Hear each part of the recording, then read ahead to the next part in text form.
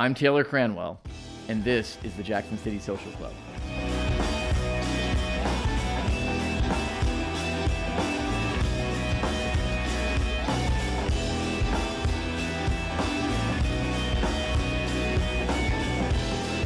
You're listening to a live performance by the Virginia Coalition doing Jerry Germain. It was recorded in 2011 at the 930 Club. The reason you're listening to this is because we're interviewing Jarrett Nicolay, the bass player for the Virginia Coalition. During the interview, we discussed the band's early days, how they got signed, and we also talk about the band's influence of GOGO music and how they took that music around the country and exposed it to listeners who may not have otherwise been able to hear it.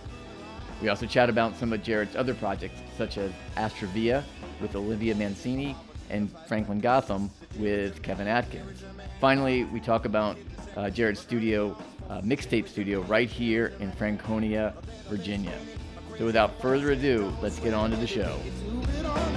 Okay, so Jarrett, welcome to the show, and thanks for joining me today. My pleasure. I know you're a busy man, and you have a lot going on, and I know you'll laugh about that, but you do. You have a lot of projects that you do. So. That's true. A lot of plates spinning. Look, so most people know you from the Virginia Coalition, I believe, and that was a really big band in the area less than a decade ago, and even up through now. I know you guys broke up, and we'll get into that, but let's just jump back to high school a little bit and the forming of the Virginia Coalition. So how did you guys actually get together?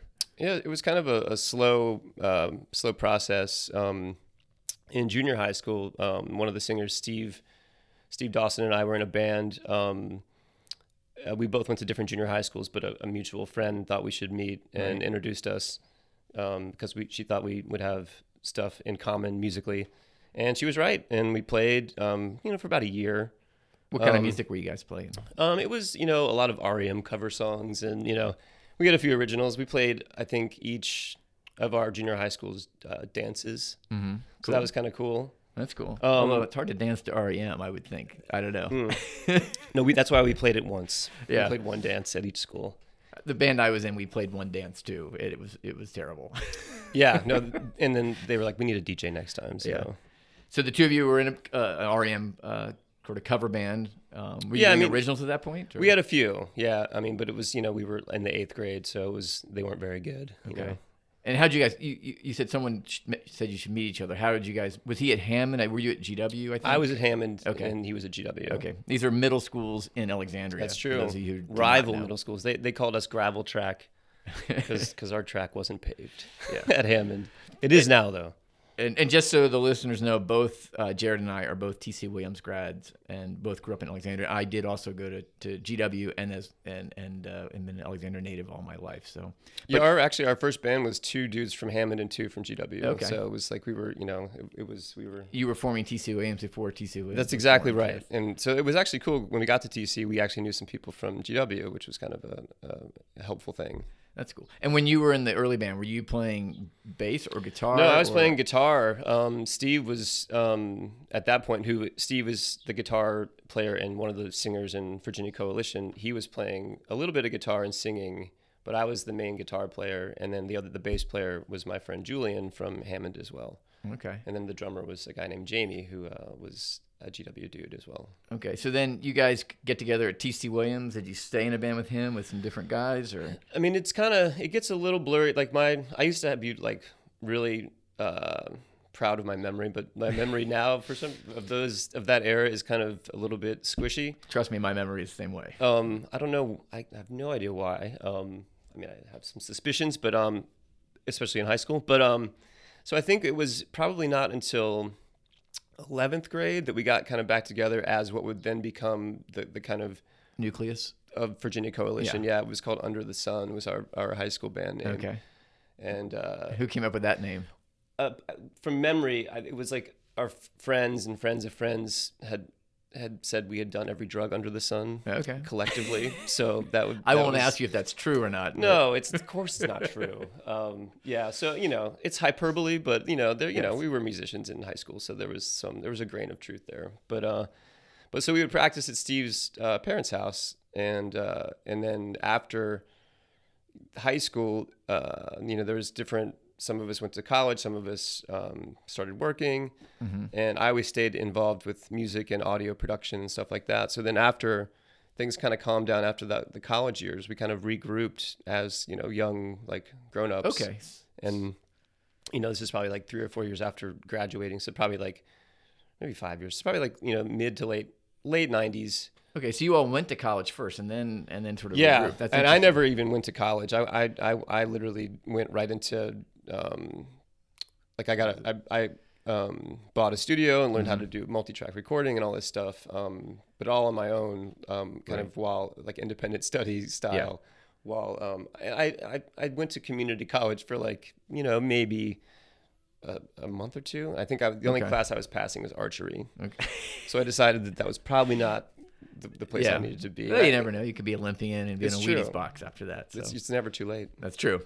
So then you guys formed, and so you and Steve got together, and the other guys that were with you were also from TC after college as well? Or? Yeah, so it was the lineup. It ended up being all TC guys from different years. You know, I think we had a 5-year span. I was the oldest. Steve and I were in we were the oldest in the band by a year, and then it was, you know, I think our drummer, I think he was 4 years or 5 years, you know, below us. So let me ask you, one of the questions I was going to ask is, how much better were you all as musicians when you reformed as when you were in high school, do you think? I think it was definitely like a case of our heads were just in a better place. Like we'd all had musical experiences of our own. So Under the Sun actually played, I think they were still called Under the Sun, without me involved. And because I kind of fell out of the loop. And they played for a little bit and, you know, did a little bit of like recording and like during college, and they were all going to different schools and stuff, but they would like meet up and make stuff happen. But then it was really after everyone kind of finished school that we got serious, you know, found a new name and kind of combined like our experiences that we had post high school and with those experiences and kind of being a little more mature, it kind of like just turned into this new thing and was tighter and we were just kind of better. Okay. You know?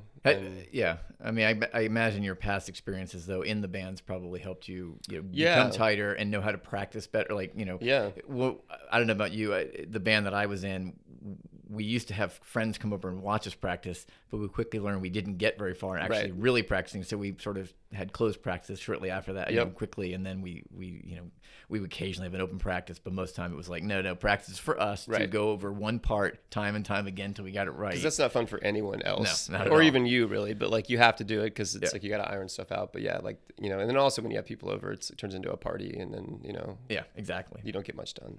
Exactly. So then, you guys, so after college in the mid to late 90s, you guys started, well, you weren't in college obviously, but after the other guys got back out of college, you guys, well, let me ask you a quick question. Where did you come up with the name? So in the early days, so Steve was out of college, but I think Andy was still in college, like finishing up, and so he was going to JMU, which was helpful because we could get gigs down there because he was still attending school there. And a bit of a following, especially if he was in a fraternity or something like that. Yeah, he wasn't, you know, but he was a likable dude. So, I guess. So I think the name came because we would have to kind of descend on shows like from all over the state. Like kind of like some of us would come from Northern Virginia, depending on if it was the school year or not, and we would kind of rendezvous places. So it was we just turned it into like a military task force kind of name. Right. And we also like ambiguous names, like, you know, bands like the Association or something, where it's like you can't tell a genre, you know, based on the name. You know, we didn't want to be like something like that was construed to be something because we liked all these different kinds of music and it was kind of like we were all over the place stylistically, so we wanted to kind of like avoid any sort of commitment in a name. Yeah, well, it's a cool name and it does everything you wanted it to. I mean, it's not clear enough exactly what it's going to be, and sort of coalesces at some point. I mean, in retrospect, great I think sound. The Coalition would have been a better name because, like, as soon as you give like a specific kind of region, or, you know, we got compared to like Dave Matthews Band a lot just because we were from Virginia and had it in our name, and, you know, I don't think we had much in common with him musically per se, but like it, you know, people hear that you're, you know, if your name is estate, it's like you can kind of get lumped in with a bunch of stuff that maybe you aren't a part of. Sure. But and if your singer plays the acoustic guitar at all, and from Virginia, that always helps a little bit more, I think. So who wrote the songs early on, or who wrote the songs for the most part in your career in the Virginia Coalition? It was fun. It kind of went through a few phases. The first record, since we were kind of just coming together again, kind of new, is a combination of a bunch of different songwriters. Steve, Andy, and then our keyboard player Paul wrote songs, and I wrote songs. So the first record is kind of a combination of just all of our kind of solo music, in a sense, that we kind of just contributed to and turned it into like a band kind of record. You guys didn't write together, you wrote individually, then brought a song to the group. For the first record, that was a lot of it. I mean, there was some collaborations. There were songs that weren't finished that we had to kind of, collaborate to finish. But by and large, I think the first record was a lot of finished, for the most part, songs that we each had and kind of just sequenced them into an album. But then that quickly changed once we started touring and needed a second record. And a lot of songs grew out of jams in our basement or sound checks or whatever, or like there's a lot of like ping-ponging ideas back and forth. Like Steve would have a lyric and I would have a melody on a guitar, and realize that they could live together. And then, then you kind of, it was very spontaneous and organic. Like there wasn't any sort of like, now we must write, We just kind of ended up with like a record, and it was our second record. And it's, I think a lot of people that listen to us think that's probably like, their favorite record, because it was just this like very organic, easy, like nothing was, we didn't have to do it. It wasn't like we were established already. It was just kind of like it was like literally just from being around each other all the time and playing all the time, these songs kind of just happened. Sure. So that was kind of special.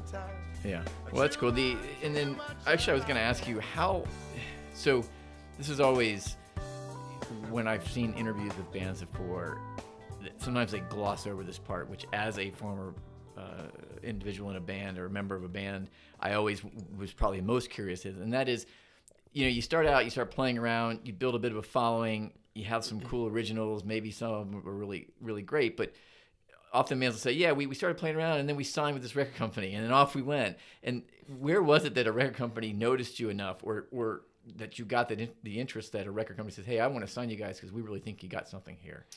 Well, we were hard because, like I said before about us being kind of all over the map, like we didn't make any obvious senses to be like, you couldn't market us based on like, oh, well, this worked for this band, so this will work for you. Because like our music was like, we would literally have like kind of a country song, and then we'd have like kind of a more like heavier kind of funky rock song on, on the same record. And like that we liked that because it's like we thought that it would appeal to like people that liked all kinds of music, and someone would find something they liked in what we were doing.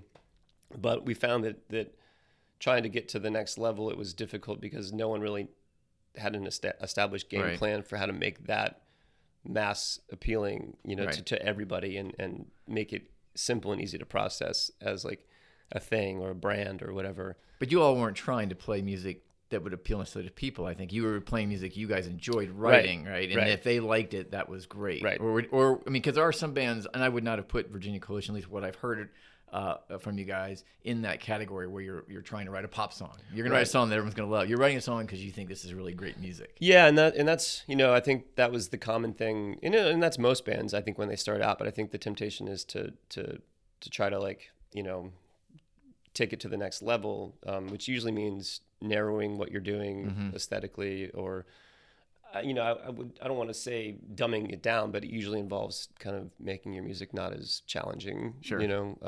So and I would say we if you want to fast forward a few years on Virginia Coalition, I think our last record was kind of our let's see if we can do that kind of record, and I love the songs on the last record, in as much as I do the early stuff, but in a very different way. It's like I'm proud of that last record because it sounds like, to me, it sounds like something that it's a very like mature and pro sounding record. Sure. But to me, if I had to pick one, I like the way the other stuff happens. It's a little more organic and sincere to me. Okay. Well, going back to my original question, where was it that sort of things clicked? That's all right. No. That clicked into, hey, we're gonna get a record deal here.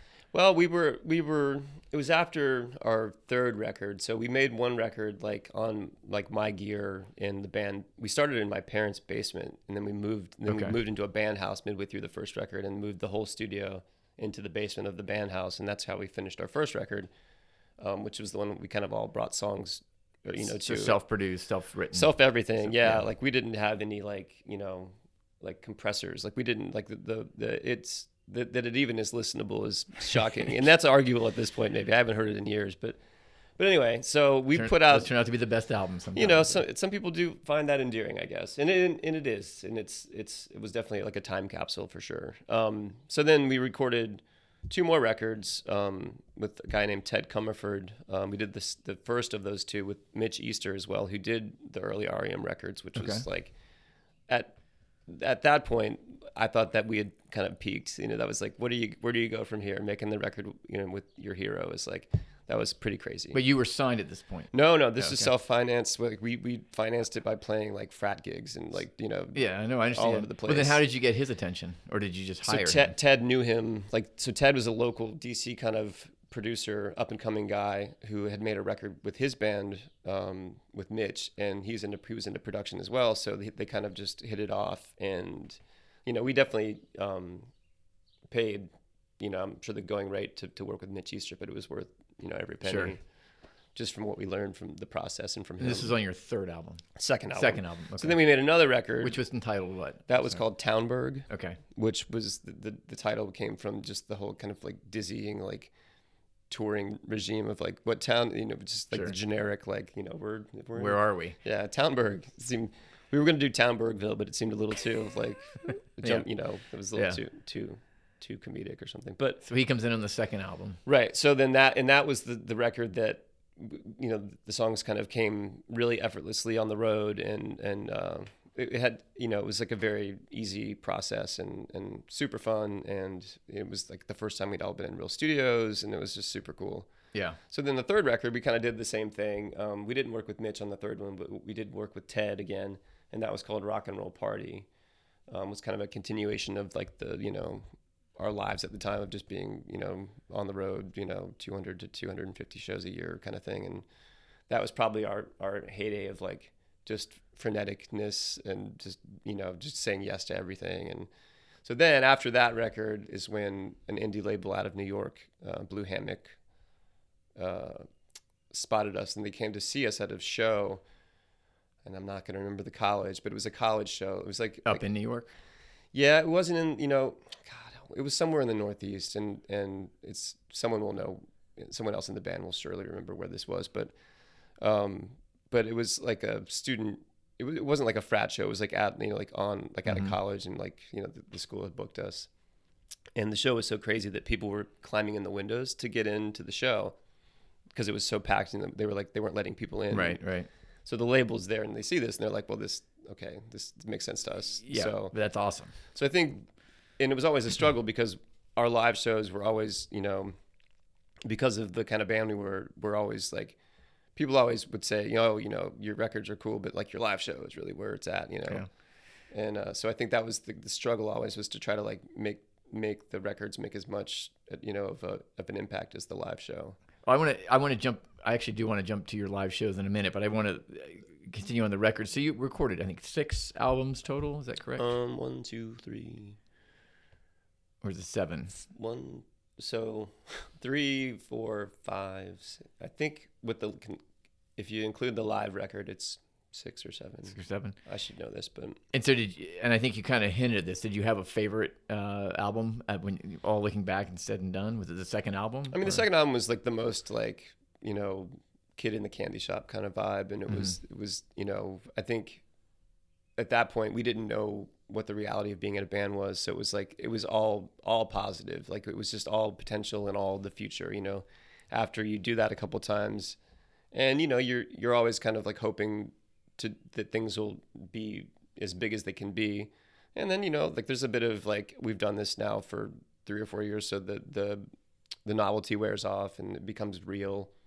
So I think that from a perspective on a period of time, that first record, the second record, like the first real record with Mitch and Ted, is definitely probably my favorite, experience in the studio and stuff. Only because you can't. It's like your first time. You can't, do that again. So were you recording in your studio with them? No, we went down to Okay. Mitch's studio. It's called the Fidelatorium. Maybe you said that and I missed it. No, I didn't. Okay. I'm leaving out important details. No. I couldn't remember if you jumped through and said that, but go ahead. But it had like this Willy Wonka kind of quality, like it's and I think that aesthetic has stuck with me, where it's like and I try to like emulate that on some small level in my studio, where it's like there's always something laying around that you can make a sound with, or Sure. that maybe you haven't seen. You're like, well, what does this do? And just something weird that can inspire you to do something different, And that was him in a nutshell. Oh, that's cool. So your favorite probably was the second. Do you have a favorite song out of the band? Oh man, because going back, I kind of stumbled across you guys later in life, and I've listened to now some of your music quite a bit. And I still, Home This Year is probably one of my favorites, but I actually love Jerry Germain. Right. A lot of it because of the GOGO Sure. That's thrown in there, and we'll get back to that in a minute. But do you have a favorite song out of sort of all your songs? And then also, in contrary to that, do you have a song that you really never want to play again if you could help it? We're lucky because we have, like, we just played 2 shows back to back for the first time in years, because we played at this place in DC called Pearl Street, and the first show sold out really quick, and we were like, that's awesome. So we booked a second show, and so it was really cool to be able to play 2 shows, because usually we'll play once a year, maybe twice a year, but to do 2 in a row was neat, because we could pull out some of the songs that we don't usually play, because one, because you have to, because you don't want to play the same show 2 nights in a row, and there's some songs you do have to play both nights, or at least we feel like we do, it was cool to get to like dust off some of the old, the ones that didn't quite make the A-list always. If you play once a year and you play 90 minutes or whatever. But to say I have a favorite song, I don't know. That's a hard one, because there's so many songs, and they're all so different, like the styles. It's like I'd have to pick like a favorite funky, go-go thing, and then a favorite kind of more folk. Sure. It is very different. I mean, you do have quite a diverse song repertoire. Schizophrenic, I believe, is the word. Okay. But yeah, no, I don't know. I'd have to get back to you on the. I think what I would want to do is make like a greatest hits record, where it's like all my favorites, like 3 songs off each record, Sure. and make that into a playlist or something. I think that'd be fun. What about a song that you never want to play again? Is there? God, I don't know. We probably have to say one that's written by you, because if because you're gonna have some haters in the band. Yeah, mostly Andy's songs. Yeah. No, it's funny because we have so many songs that we don't play the ones we don't want to play anymore. So Sure. It's like we don't hate them because we don't have to play them. If there are definitely songs that if we had to play, or had to play when we were touring all the time, every night would have been annoying. But yeah, we're lucky. It's like nothing viscerally is jumping out at me like, oh, I hate that song. So I guess that's a good thing.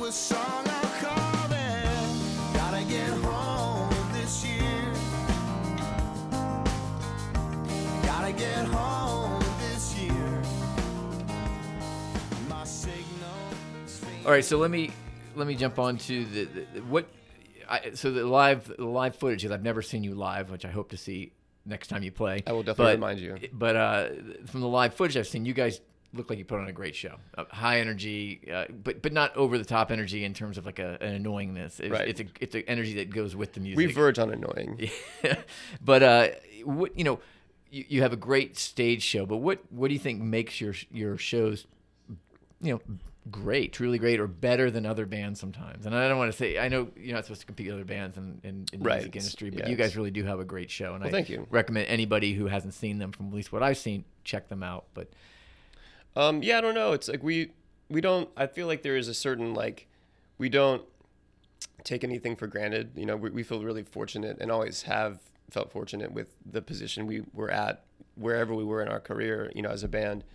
And almost more so now than when we were, at the top of our game, playing all those shows and going to different cities and having, sold out crowds and stuff like that. And that's an unreal, it's almost like being like an astronaut or something. It's like, it's a very rare and privileged, kind of experience to be able to have done something like that. So we never kind of lost the gratitude, I think. Sure. And despite it not, crossing over into this sort of like, undeniable, consensus, where we could, we could still probably tour a whole lot, and, make some sort of living at it. But, the cost benefit analysis of having to be away from home for what that would yield just didn't make sense for us. So I think now to be able to even still all be in a room together and like each other and play shows and still not be, I'm sure we're not as tight as we were when we were doing it, 4 or 5 nights a week, but considering that we're, how old we are and people still give a shit and come out and see us, like it almost means more now than it ever has. Right. To be able to do it. Well, that's cool. Well, you get that appreciation from your history, and that the fans are still probably clamoring to see you. It's supply and demand. We learned that late in life that if you play once a year, people actually care, and But. And so I want to jump on the GOGO influence in your band. So, and I want to chat a second about the fact that for those of you who don't know, GOGO is a style of music that came out of DC. I believe probably even the late 70s is when it really started, maybe even slightly earlier. And I loved GOGO. As a T.C. Williams student, I used to hear it in the hallways. I used to go to shows. I used to see Rare Essence and Trouble Funk and some of these early GOGO bands.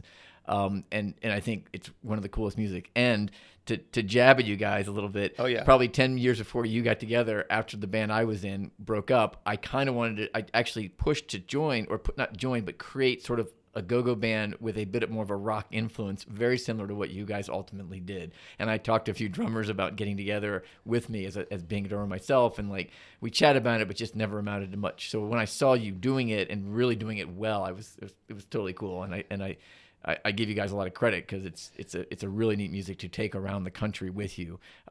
So to jump back, how did the GOGO style of music get into your your music and your writing? Well, we actually heard you talking to somebody, and we thought it was thought it was a great idea. No. Yeah. I only talked to 2 people about it, I think. So no, unless you. I've got a time machine, okay, and a DeLorean, well, I think it's, I don't know, and I have to, full disclosure, I was probably the least GOGO.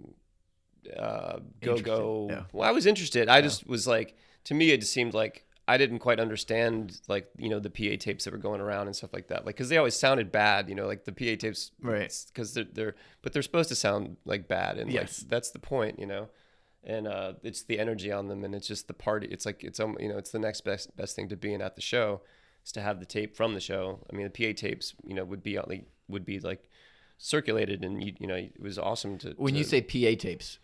So is that not a vernacular thing? Not with me. So the PA tape was like the cassette of a GOGO show that someone had just recorded off the soundboard. Okay. They always sounded like we terrible. just call them bootleg. Right. Okay. Well, so yeah, it's a GOGO bootleg. Right. I guess we just called them PA tapes, and okay. So yeah, there'd be various ones floating around to different people, and to me, I was appreciated it.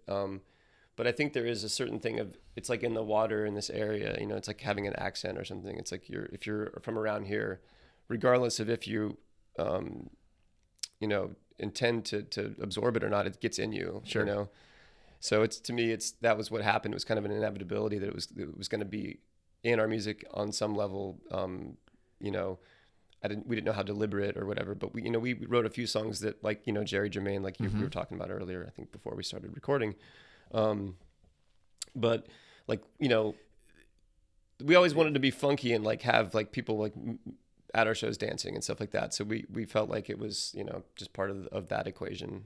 And did you see, I mean, maybe this is, as far as I can tell, most of your audience was white, and I don't know how much some of them were exposed to GOGO unless you went to certain schools or you were from certain areas. And there's a lot of transient population that comes here from other areas of the country. So did they find that unique when they heard it initially and kind of ask you about, did you create that sound or? Yeah, I think there wasn't so much like a literal conversation, like where people were asking like, what is that beat? But I think around here, everyone that in the earliest days of our, the earlier shows were the people that were coming to see us were just our friends that had the same experience as us. They knew where it was coming from.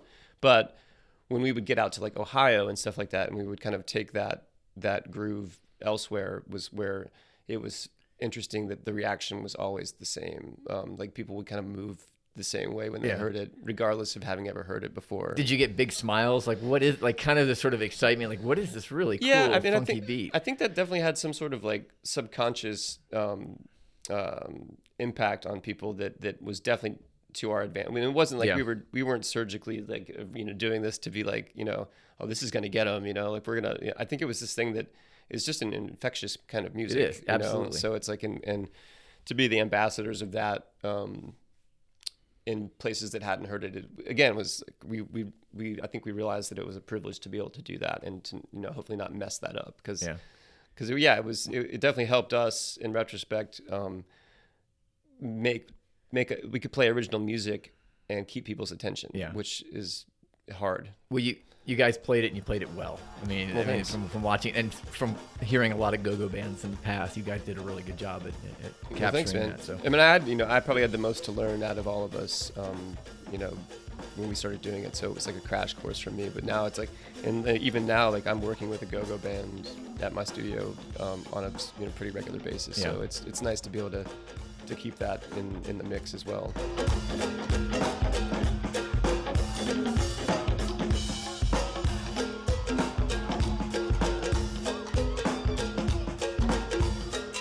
So I was going to ask you like a couple more things on Virginia Coalition, and then I was going to jump to something else. But do you have any memorable shows, or what was it on top of that? What was sort of the largest crowd you probably played for? I mean, there was a bunch. We played. When you open for like a big band, that's always fun because you're in front of like all these new people, and it's just like a whole. I think we did. We were when we were playing, we opened for a lot of the bands that were like doing really well at the time. Like I'm trying to think who they would be even now. Like I think our first really big show, we opened for the band Live. Oh yeah, I remember them. Pennsylvania. Yeah, York, Pennsylvania. So we opened for them at the University of West Virginia, and like a big outdoor show. Okay. And that was just like it was a lot of people. Sure. And that was. I mean, you're talking about like probably 20,000. I don't know. It's at that point it just kind of. It just turns into one big thing that's looking at you. It's like a big Were you more nervous for a show like that, or do you sort of disconnect yourself because it's such a blur? You don't really. For me personally, it's way easier to play when you feel like you're on the moon or something. It's like it's so not real that it's like it's you're just kind of like forging a new operating protocol. It's like to me the hardest shows are when there's like no stage and you're at eye level, or it's it's really intimate and small, and they're still fun, and like it's just way more intense when it's that intimate. But when it's so big like that, it's almost unreal. Yeah, there's not really much to be nervous about, I think, for me.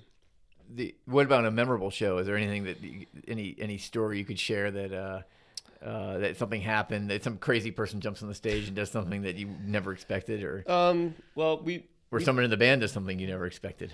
I can remember one time one of the guys in our band kicked the other one on stage because he was messing up, and he kicked him literally in the middle of a song, and it was just, to me, one of the funnier experiences. So. And you should make that part of the show like every night. This is the part where he kicks him. I mean, I don't know how much time we got because we played for 10 years for forever, and so there's so many, like a lot of the funnier stories are when the band, like we're on a tour with a band, and then the pranking starts happening where you start pranking the other bands, and we did a long tour, a couple of them with the band Sister Hazel, again a while ago, and they were super cool guys, like just knuckleheads, kind of like we are, and we were opening for them because they're a pretty established band, and they had a bigger pranking budget than we did. So like they would do crazy things. They hired, so we used to, so this is a whole nother story, but we used to play Africa by Toto. Yes, you did. Before Weezer, yes. So, and a lot of people thought we wrote it because it wasn't like a very popular song when we were doing it, because it wasn't quite old, but it was kind of in that weird, like, no man's land of like, not quite classic rock yet, but like too old for any, college kids to know what it was. Yeah, I understand. So we were on tour with Sister Hazel, and they told us we were playing, I think it was in like Florida somewhere, where they're from. And they told us that some of the guys from Toto were actually going to come to the show that night. So that we had to play Africa, you know, because that would be funny. Sure. And so we're like, oh, sure, okay, like just, you know, total naive, you know, knuckleheads. And then so we launched into the song, and all of a sudden, their guitar tech comes out in a loincloth, chasing this guy dressed in a gorilla suit, like, running around the stage, like. Well, and we, you know, so we had to play the song while this is happening, but they just did stuff like that. So they set it up obviously to pull the prank, right? They had awesome. to make sure that we played it, you know. So that's how they, you know. So we're thinking that Toto's out there watching this happen at first, and we realized, wait, they're not. Toto's not here. Yeah, we're the ones being punked here. Yeah, complete, like 100%. So then we started doing things to get back at them, but we had like very little pranking budget money, right. so it was more like, you know, like egging them and stuff. But yeah, But then, you know, there's the you know, put the tuna fish on the vocal mics before the show move. Okay. The funniest one is the baby powder on the snare drum, though. So when you go out as a drummer, you'll find this one. Has this ever happened to you? No, it has not happened to me. So like you get out there, and the first time you just sit down and click your snare, just an explosion of baby powder flies up and coats you in a white, you know, film. And you're sort of stuck like that for a while. Because it's the first thing you do when you go out there. So the whole set, you're just covered in baby powder. Well, that's a good one. I'll have to remember that one. Maybe use it on somebody else, right? And get them. So I was actually going to ask you, how did you guys travel? Did you just have a bus at that point, or have you seen the movie Planes, Trains, and Automobiles? I have. That's pretty much. Okay. We checked every box. I mean, aside from a blimp, I think we've done literally every kind of transportation you can do. The worst thing we ever did was end up in New York City in a Winnebago. Okay. Because that you can't move them very well. You can't. Yeah, just getting to the club and then trying to park. It's a nightmare. A Winnebago. I mean, it was like we were like, we're going to do a Winnebago this time. And of course we got like the big one, you know, so we could all, you know, we had our studio set up on the thing, and like, it was awesome. But yeah, we've, you know, occasionally would do the tour bus thing. But by and large, it was van and trailer for, you know, 7-8 years. Okay. Yeah. Well, that's most smaller bands. That's sort of the routine. I don't know if you make it to a bus. I guess maybe you've made it big. Yeah. If the band gets to ride in the bus and the equipment's brought along in a truck. Yeah. But we had like road crew and stuff like that. We even though it was van and trailer, I think what we always preferred was to have kind of a civilized hotel situation. Like, you know, we kind of doubled up, but we weren't the kind of band that would be like sleeping on people's floors and stuff like that. We compromised on, you know, the transit, logistics, I think, more to make it so we had like, you know, room service, and, you know, it's not very rock and roll, but that's how we rolled, I guess. And then so why the breakup in the end, I guess? Well, we never really broke. We always say we're like the carpet store, you know, like the rug store. It's like never quite we're going out of business. Yeah, but we have great discounts right now. Yes. Great, you know. But obviously you guys decided you take a very long extended break or completely cut back on most shows. Yeah, I mean, I think it was just the typical like. So Steve left the band first because he was the first to have dependents. He was the first breeder of the group. band. Yeah. So then we were a 4-piece for a while, and we carried on like that for quite a while. I think we made 2 records like that, and a live record. So 3 records were just as a 4-piece. And then I had a kid, and I think just overall we kind of were just viewing it as like I was saying before, the cost benefit analysis of always being gone versus the financial, takeaway from it wasn't really. Were you at what point did you get married in the band? I mean, you were in the band, you were married at some point. Yeah, I got married. Were you touring a lot? Yeah, I got married in 2005. Andy and I got married in the same year. So yeah, we toured for quite a bit after that even. And how was that on family life? Just tough? Well, I mean, I had been. Or did she go on tour with you? No, she had to have a job. Okay. No, she was at home making sure we had insurance. Okay, no. Good. No, my wife is a saint for putting up with the touring. And we dated forever too. So it's like, and we were never the kind of band that was like, if you saw the Motley Crue movie, like we were like the opposite of that. So like it was, I'm sure it was hard for us to always be gone, and and you always assume, like rock and roll every night, it's like, but a lot of it is just like you're still in bed watching, the HGTV at 2 a.m. Sure. with your bandmate, so I don't know. I don't know how, she kind of just dealt with it. And then, and I think at some point I realized that, it was time to segue back into just being, home on a regular basis. But my priority was to keep music as the main thing. Right. Like that was the rule I made to myself, is that as long as I could have a guitar or, some musical instrument with me, like I would consider that a win, So I started teaching, and then trying to do freelance studio stuff. And then the studio stuff started, kind of taking off. And then I worked at a school for a bit running a recording studio. And then that was actually for like 8 years. And then just recently, a couple of years ago, I've, quit that job and opened up my studio, Right. and, still teach a little bit. And it's kind of where I'm at right now. Well, that's cool. I was gonna ask you a little bit. I was gonna shift gears to say, after Virginia Coalition, you did jump into a synth pop sort of duo, I would say, but Yeah. you have guitars in it. Yeah. Astra Via. Yep. Right. And how did that form? And I did look a little bit at Olivia Mancini. Yep. Who was your partner in that? It seemed like it sort of saw some of her history. But how did you guys sort of meet up and get together? She's a great human. And we're great friends. We communicate at least, on a weekly basis about, we still make music together. When we first started the project, we played locally, like, we probably did like 10 shows or something like that over the course of a few months when we put out, What years was man, I don't know. I think it must have been, it had to be around at least 2013 or 14, I would think. yeah, that sounds right. Okay. I don't, to be honest. I was doing a little digging, but I saw songs and videos around that time. Yeah, then that's right. Okay. I would have to Google it to know for sure, but that makes sense. That timeline seems right. But so basically, our drummer in Virginia Coalition, Adam, who was our second drummer, but he was also a T.C. Williams guy. So it wasn't, like having him be our second drummer wasn't like, this jarring thing. Mm-hmm. He was just another one of our friends that, Right. that had similar aesthetics and, could play the drums. So he was our drummer for the kind of back nine of the band. And he had subbed in for Olivia's band, for a gig or something. And he just thought that, not unlike, I guess, the person who was like, thought I should meet Steve, back in 8th Right. grade. He was like, you and my friend Olivia should meet. You guys would definitely get along really well. And so he kind of arranged this meeting at IOTA, at the great club that is no longer. A great club. That's my IOTA story, is that I met Olivia there because Adam, Oh, that's cool.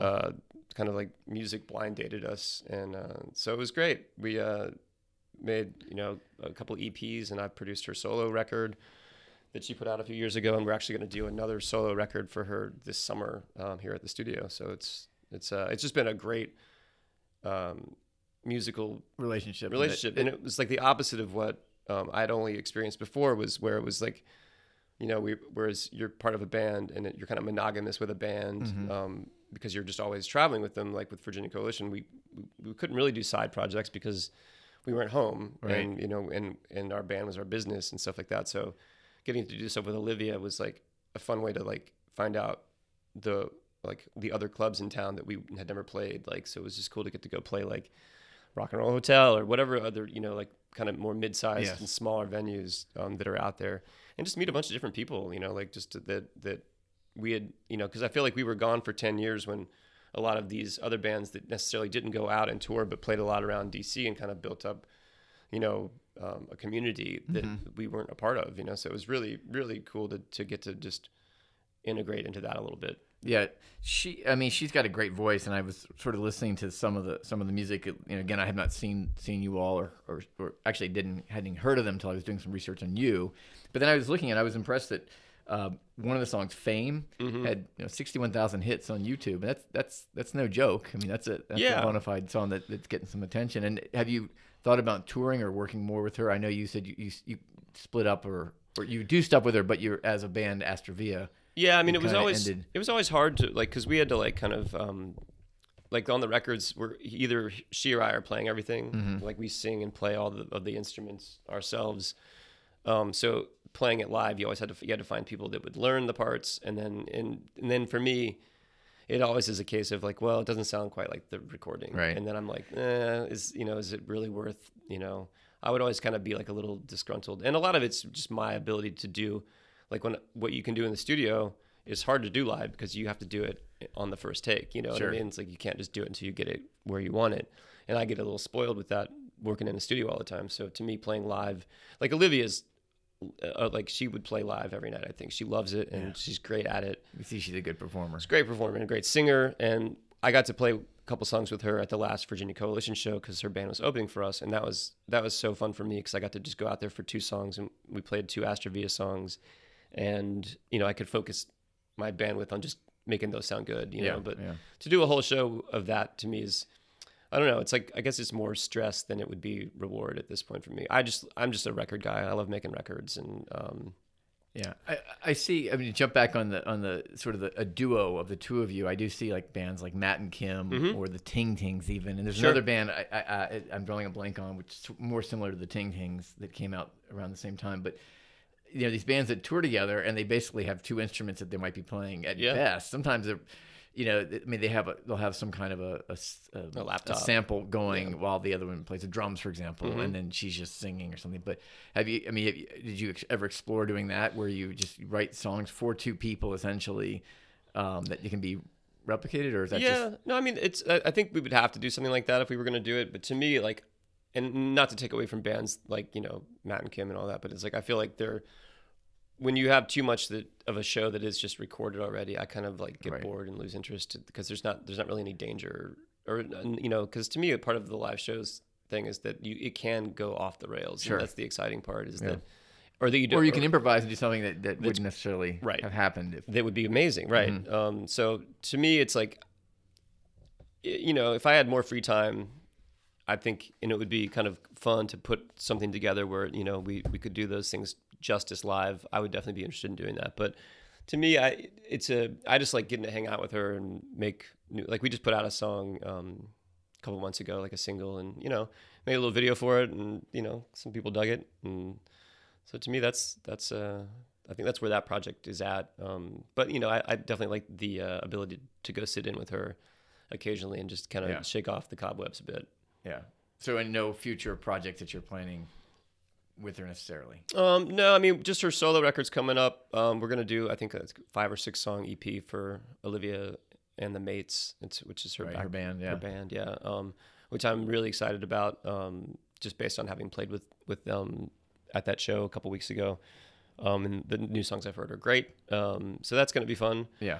But yeah, I think she and I are just pretty much like we get together and it's instead of like playing tennis, we just make a song. You know what I mean? Like that's what our friendship is kind of hinges on. It's like just we do whenever we get together, we don't get much done because we just are like talking and it's kind of like the joke. But good friends, right? And after enough of that, a song is kind of just there and it's cool. And then move on, do something else. Yeah. Well, I look forward to hearing some new stuff by them since I've got turned on a little bit just doing research on you. Cool, yeah. Well, that's how it works, man. That's the rabbit hole.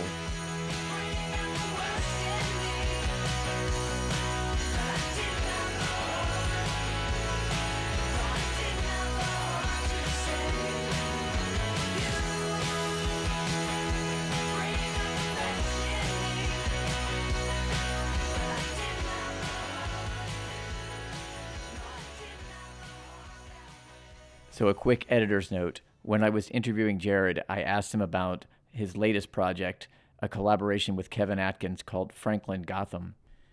Unfortunately, the first portion of this part of the interview disappeared during the editing. I'm not sure how, but when you're an amateur editor, things happen that way. So I apologize to both Jarrett and Kevin. So after a short sample of Franklin Gotham's Casanova, we pick up the interview with Jarrett discussing how he writes music with Kevin. When we first met, I felt like Casanova. From across the room, I could feel you coming over. Yeah, and I leapt to you like sunshine to a flower. Right then I knew I was helpless to your power. There's not a lot of like debating on parts. It's like he lets me kind of do my thing. Right. And he does his thing, and then Spike, we call it the drummer Spike. He does his thing, and we're kind of like hands off for the most part about each other's parts, and it's this kind of very easy thing that ends up sounding like something that Sure. I was gonna say the earlier part that you were talking about when you said he brings you sort of lyrics and a vocal line, kind of reminds me of, but in sort of a classic rock sense, didn't the Doors kind of, with Jim Morrison had all this poetry that he kind of had read, and they basically put music to it, right? And so he had kind of the lyrics first, and then they put the music to it. Sort of sounds in a different way, but it's like reverse, similar. Yeah. But and that's what's interesting. I mean, a lot of bands, and I feel like in the '90s in particular too, like bands like the Smiths or REM, where the singer didn't play an instrument. Like their MO, I think, was to by and large write all of the music and then kind of deliver it to the singer, and the singer would then like kind of figure out what it's about based on how it sounds and stuff like that, and then put something over it. Yeah, and so this is kind of like vocal line. But this is like the reverse of that, which is interesting, and that's why it's exciting for me, because it's like a lot of creative control, and he doesn't micromanage what I'm doing, and seems to dig whatever ends up happening, which is I really appreciate, just because it's like, because for me writing lyrics is I take it very seriously, and it's a very slow process, so it's fun to have someone deliver you lyrics that you can then hopefully do a service to. Sure. Do you guys, sort of similar maybe to Astra, but do you guys ever, or you don't play out much? No, I mean, like I like that's probably the thing, like with that, like, and again, that would be another one of those, like, it would never sound as good as it does to me on the record. Right. So like, and like a lot of people that come through here, like, that the people that I work with at the studio here, most of them, if not all of them, are performing, like live musicians, and I think it's confusing to a lot of them that I'm not, like, I feel like to me, it's got to be the right, environment and right, right. I think it's a combination of having played so many shows and just being into production on such a level that it has to, like, if it doesn't sound like, at least a certain amount like the record, I start to get like a little frustrated or something. Yeah. I can see that. I mean, I can see that you're having worked with you in the past, you are somewhat a perfectionist, I can tell. You get down to the very minute details of what sounds right. So that's good. I mean, a lot of it's not like I'm like the people I'm playing with are, they're sucking, it's like it's my own limitations live that that are most frustrating, I think, to me. So that's why I prefer to just let the songs be what they are. And I know Kevin plays shows with like a backing band. And I think they do play some of the Franklin Gotham songs. Yeah. Okay. So I think that they do. I might be wrong, but I think that I would imagine that he does that. Have you ever gotten any interest from any labels for his music, or? He pretty much handles all that stuff. I don't think so. I mean, I know that some of the stuff is like charted on like college radio and stuff like that, which is cool. It's cool that the stuff has legs, and I mean, he's really good about making sure people hear the music, and making videos and stuff like that. So and his videos are cool, but they're well done. Yeah. Robert Higgs is a guy that he actually made an Astra Via video as well back in the day. He made the video for Fame. Okay. And then he does a few of the Franklin Gotham videos as well. So he's very talented. Yeah, for sure. Well, that's good. It is important, I think, to have in this day and age, to have a good video to go with a song that you really want to promote, because that's how I think a lot of it gets listened to again. Yeah. Hey, the video's cool, let me watch it and then listen, but then the song sort of gets in your ear. Yeah. That's the plan. That's the hope. And there's a lot of bandwidth and a lot of competing a lot of channels out there. Yeah, of course, that kills the radio star as the song. I don't even know what's killing what anymore, but actually, well, so I was going to jump in just really fast and ask you about your studio. Is it my new mixtape, or is it Mixtape Studios? So, I always get this screwed up. So when I release music of my own, like my solo stuff, like not Astra Via, like it's confusing. There needs to be like a diagram of what is what, because some of the lines are blurry. But like when I put out music that is music that I've written and play most of the things on, it's called My New Mixtape. Okay. That's the moniker I go by, and that was based on, in the old days when I started writing music that I knew wouldn't be for, Virginia Coalition or for another project, I started keeping them in a iTunes folder, and it was just called My New Mixtape, because it was like the mixtape in the sense of like a cassette that you just keep a bunch of songs on, you know. So, and then when I was going to put out my first record, a couple years ago, I think it was like 2007 or something, I didn't want to put it out as my name. Right. And then, because I wanted wanted the music to be the thing. I didn't want it to be like, I wanted it to be assessed based on what it sounded like, not using your name. Yeah. Virginia Coalition. And so I wanted it to be like, just, so I just went with My New Mixtape as the name for that. But so then fast forward to, a few years ago when I was trying to open the studio here, I was thinking about names and, and then I realized that it was, the obvious answer was just to keep it in the family, so I just went with Mixtape Studios. Yeah. Well, that's cool. So your studio is in your house essentially, or outside of your house, next to it in the garage, and I did record a song here. And we're sitting in it right now. As a matter of fact, it's nicely laid out. It does have a cool sort of warm vibe to it. Are you planning to expand anymore, or try to put in more soundproofing, or? It's always kind of a work in progress. I'm always moving stuff, spinning the drum kit around or whatever. Basically it's 3 rooms now. And when I started, it was just one tiny overdub room, and then last summer I built out the live room, so like the main performance area, and then over the winter holidays I finished the kind of lounge area, and my wife found an awesome orange couch on Craigslist I like it. Was the final flair that we needed for the rock and roll I do like aesthetic. But yeah, so I don't know, I'm kind of out of real estate at this point. I would need to like build to do anything more. The one thing I would like to do at some point is have some sort of restroom facilities out here. Sure. But so people aren't trampling through your house, well, bother your family or whatnot. Yeah, most of the time people are here like on a weekday when there's nobody at home or whatever, but and the people that come here are all pretty nice except for a few exceptions. Are you still in your you kind of mentioned you've been doing audio recording, audio engineering since high school, essentially, it sounds like. Honestly, certainly right after high school. I started probably in junior high school, high where I would have like a Radio Shack mixer and 2 tape decks, and we'd just go back and forth and add something each time you would like record something, play it through the mixer onto the other tape deck and add like another guitar, and then back and forth and back and forth. So that's kind of how I started. Always was fascinated with sound and like manipulating sound and backwards stuff, like just all that stuff. And I still feel like a kid, like I'll just reverse something just to hear what it sounds like, just because it's like, it's always interesting to me. And do you feel like you're still learning at this point? Like, absolutely. When you're recording a new band, do you say, I didn't think about doing this, or trying this, or for better or for worse. Yeah. It's like, and I don't think there's ever like a time where you're going to be like, well, that's it, I know everything. Like, to me, it's like, because technology changes and tastes change, and every project you work with has got a different set of challenges and things that they excel at. So it's like I love that every day I have something different that could be challenging, or and figuring out a way to kind of like overcome that is part of what I like about doing it.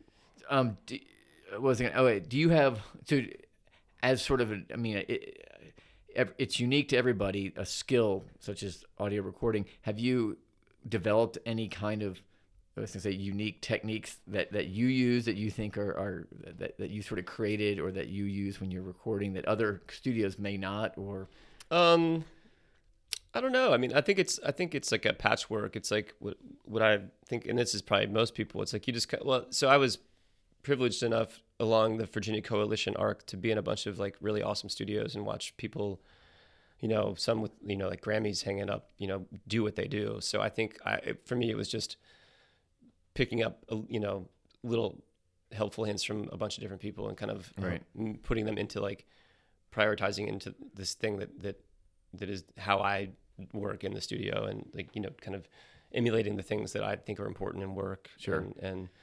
But yeah, by and large, it's just it's kind of just a learn as you go. But you haven't done, like, what was I watching recently? I think it was actually a video, and it was talking about how John Bonham had one of his songs recorded. They did it in the hallway in this castle, or in this big mansion, because of the reverb that it would get off, give off, and or the echo, and the sound engineer clearly wanted there, so we should try this and put it in here. And this, do you ever try to do those kind of exploring? Absolutely, exploring where you're like, we should move to this direction or go somewhere else to record. It's the other day we were doing an intro to a song with an artist that was here. Dusty Murphy is his name. And he's got kind of a throwback vibe, kind of roots, Tom Waitsy kind of a thing. And we wanted the intro to sound like kind of bad and like, like an old, like, kind of like Crackly. the old, yeah. Yeah. But not, not the, like, cause you get, like, you can get a plugin that makes it sound like a record. And like, if you just throw that on there, it's kind of cliche. So to me, to take it up one notch from just like the cliche kind of like, oh, well, make it sound like an old scratchy record. I took him outside. So you could like hear the birds and like the neighborhood noises, and I had him cut the intro outside on the patio. And then fucked that sound up. So it's like, it did sound like an old record, but it also sounded like he was just outside, like in the world instead of, just trying to, so for me, I think ambient noise going by. Yeah, exactly. And then maybe with, there's like a trash truck going by or something, whatever it was. But to me, it's like, I think that maybe answers the question of like, I'm at any given point on any given song, I want at least one thing, even if it's super non-noticeable, just to be a little different than something that you would have heard before, Right. And it's, you're never gonna, everything can't be unique and cutting edge, but like there's just to always have that kind of like, look for that one little spot in a mix or in a song where you can do something creative that maybe wouldn't have been obvious, Right. So I know some of one or two of your songs were used in movies and or a commercial. Was that with a movie and a TV show or something? Yeah, there's been a couple of the various projects. There, like an Astra song was in a documentary, and there's it's like a patchwork of kind of like licensing and stuff like that. But yeah, I mean the most recent one, and it was probably 2 years ago at this point, but I had a song in a movie that won the Sundance like Best Picture for cool. 2017, and it was a friend of mine who made the movie. So I mean, full disclosure, it's not like some director heard it and was like, this is it. But like, he's this guy Macon Blair, and he's just been a super champion of the music I've been making for years, and he's used it in other stuff as well. But this was like where I think it really lined up and was something really special, obviously on his end, and to say that I appreciate him including me and stuff like that would be a huge understatement. Did that bring you sort of some acclaim or attention? Did you feel phone calls coming in a little more? I mean, there was a few I got a weird email from this girl in Norway, and she was like, "Oh, this song is amazing!" Like, but I can't. But I'm also terrible about making my music available online. Sure. Like I make records and I'm not on Spotify because I don't agree with that for I just don't think it's a fair situation, right? Monetarily or ethically what they're doing, but I understand that if you're a young band and you're touring and you have to get people to hear your music, that makes sense. But for me, I don't need to be on Spotify because I'm never going to be touring and trying to get huge crowds. So to me, I would rather just have 100 people hear my music the right way, the way I want them to hear it. But being in a movie is the one way I can get exposure. Certainly. So it was cool to hear this, just this random email comes in and she's like, I don't know how to find your music. So I just like mailed her a record, which just between you and me, mailing a record to Norway was not as inexpensive as I was hoping. I could imagine. No, I've been overseas, and it does cost a lot to mail something. There's no media mail internationally. So. No, and it doesn't get there very quickly either. No, I don't know if she probably like a month. Yeah, especially for something. She'll get it and be like, what is this? Yeah, she'll have totally forgotten. I was sort of along what I was getting at, sort of along that. Had any of the recording that you've done here gone on to be on a mainstream or on an album that's being heard mainstream? And I say mainstream, not to mean pop, but at least in like the college record scene or the. I mean, the Franklin Gotham stuff is definitely like, at least that I know of. I mean, a lot of times, like if a band, like I'll see a band a lot for like 3 months when they're making a record, then I won't see them for they'll be off in the world doing their thing. So I'm not always sure what's going on after. But there's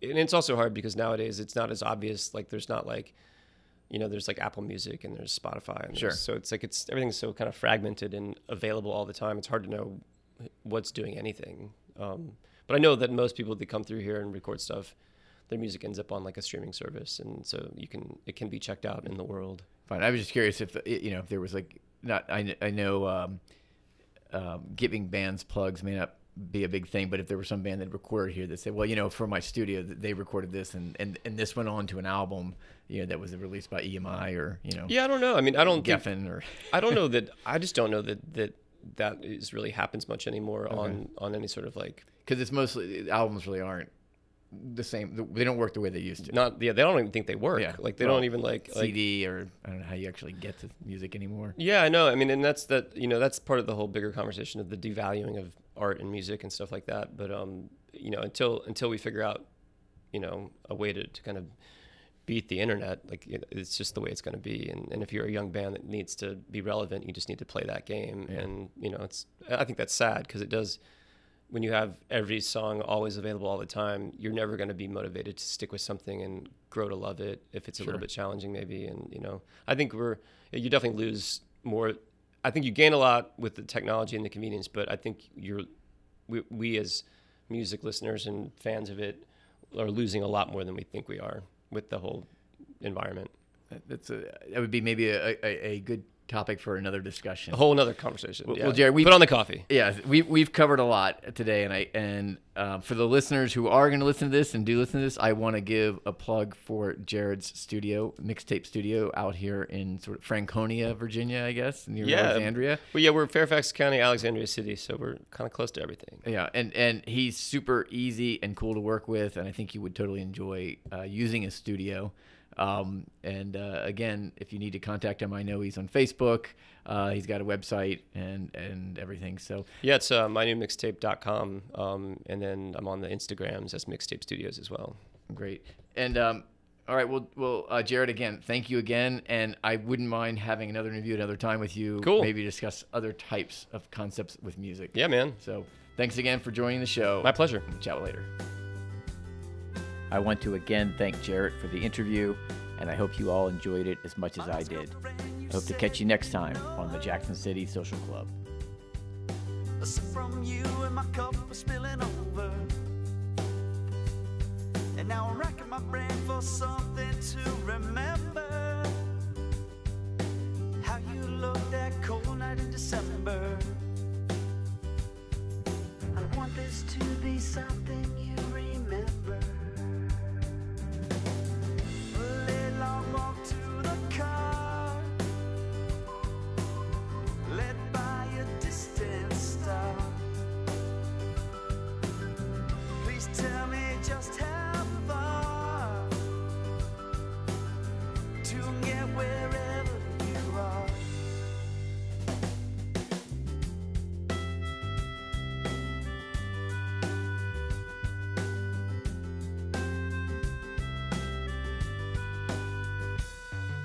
You left me clutching your last string, leaning softly, kissed me on the cheek. What else was my heart supposed to